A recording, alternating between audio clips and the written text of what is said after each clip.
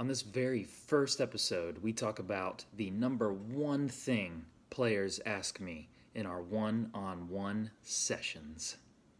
Let's go. Welcome to episode 1 of the Mental Golf Show. Why is it called the Mental Golf Show now? And why is it just episode 1? Well, that's because of all of the different platforms that I put my videos, audio, written word on.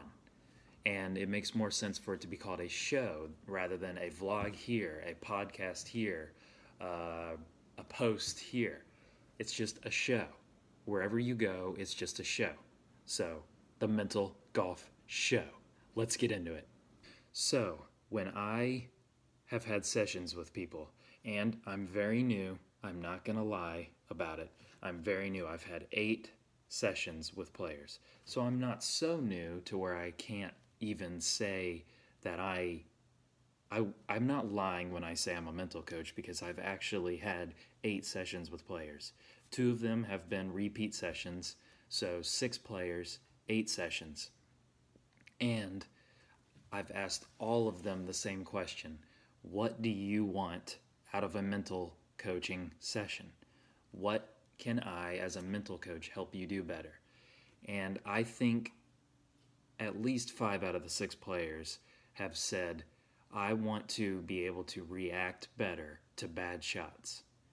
And I would be doing them a disservice. I would probably be doing everybody a disservice, because they're probably a good cross-section of what most players actually want to know, because the majority of your golf shots are probably not up to your expectations. So when they say, how do I react better to a bad golf shot? My first thought is, what is your definition of bad? And that brings out all sorts of factors like expectations. What level of expectations do you have? How good do you see yourself as? How important is it to you to hit a perfect golf shot? How perfectionistic are you? It brings out a bunch of different things when I say, what is your definition of bad? And secondly, in that question, I say, well, how do you react to bad shots? And it's usually holding on to the past. It's usually, I wish I hit a better one.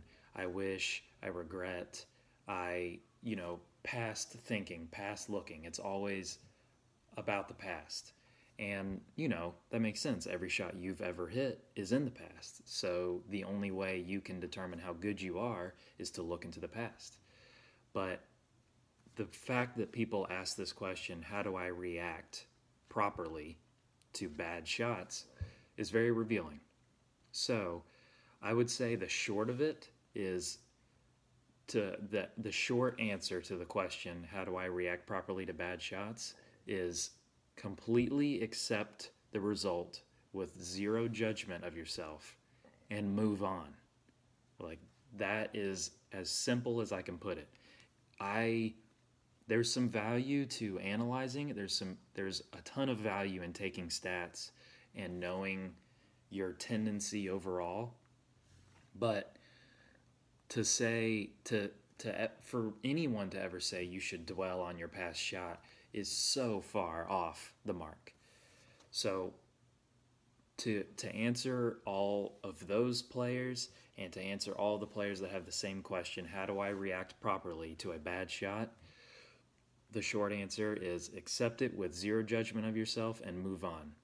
Now, the tougher answer, the longer answer to the question, how do I react properly to bad shots, is, okay, we need to adjust your expectations of yourself. We need to probably lower the expectations of yourself. The higher expectations you have, the more nervous you get. So when you expect a lot of yourself and you're holding yourself to this standard, then you're probably going to disappoint yourself because most golfers have higher expectations of themselves than they can actually achieve.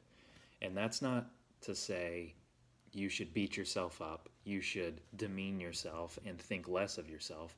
That's simply just saying you should have realistic expectations based on your effort level and the amount of time that you put in and the amount of quality time that you put in. So, adjusting your expectations would be the first holistic way to answer the question, how do I react properly to bad shots?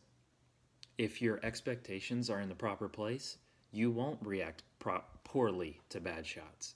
You will react properly to bad shots. And you probably won't even think that a shot is bad. You'll just think it was a shot. I am a golfer. I hit a shot, and that result was a shot. And that's all it is. All the other stuff that's left around it is stuff left for you to practice after the round, between this round and next round. So getting your expectations correct will change you from the inside out. Instead of fixing the reaction, you fix the expectation. You fix you.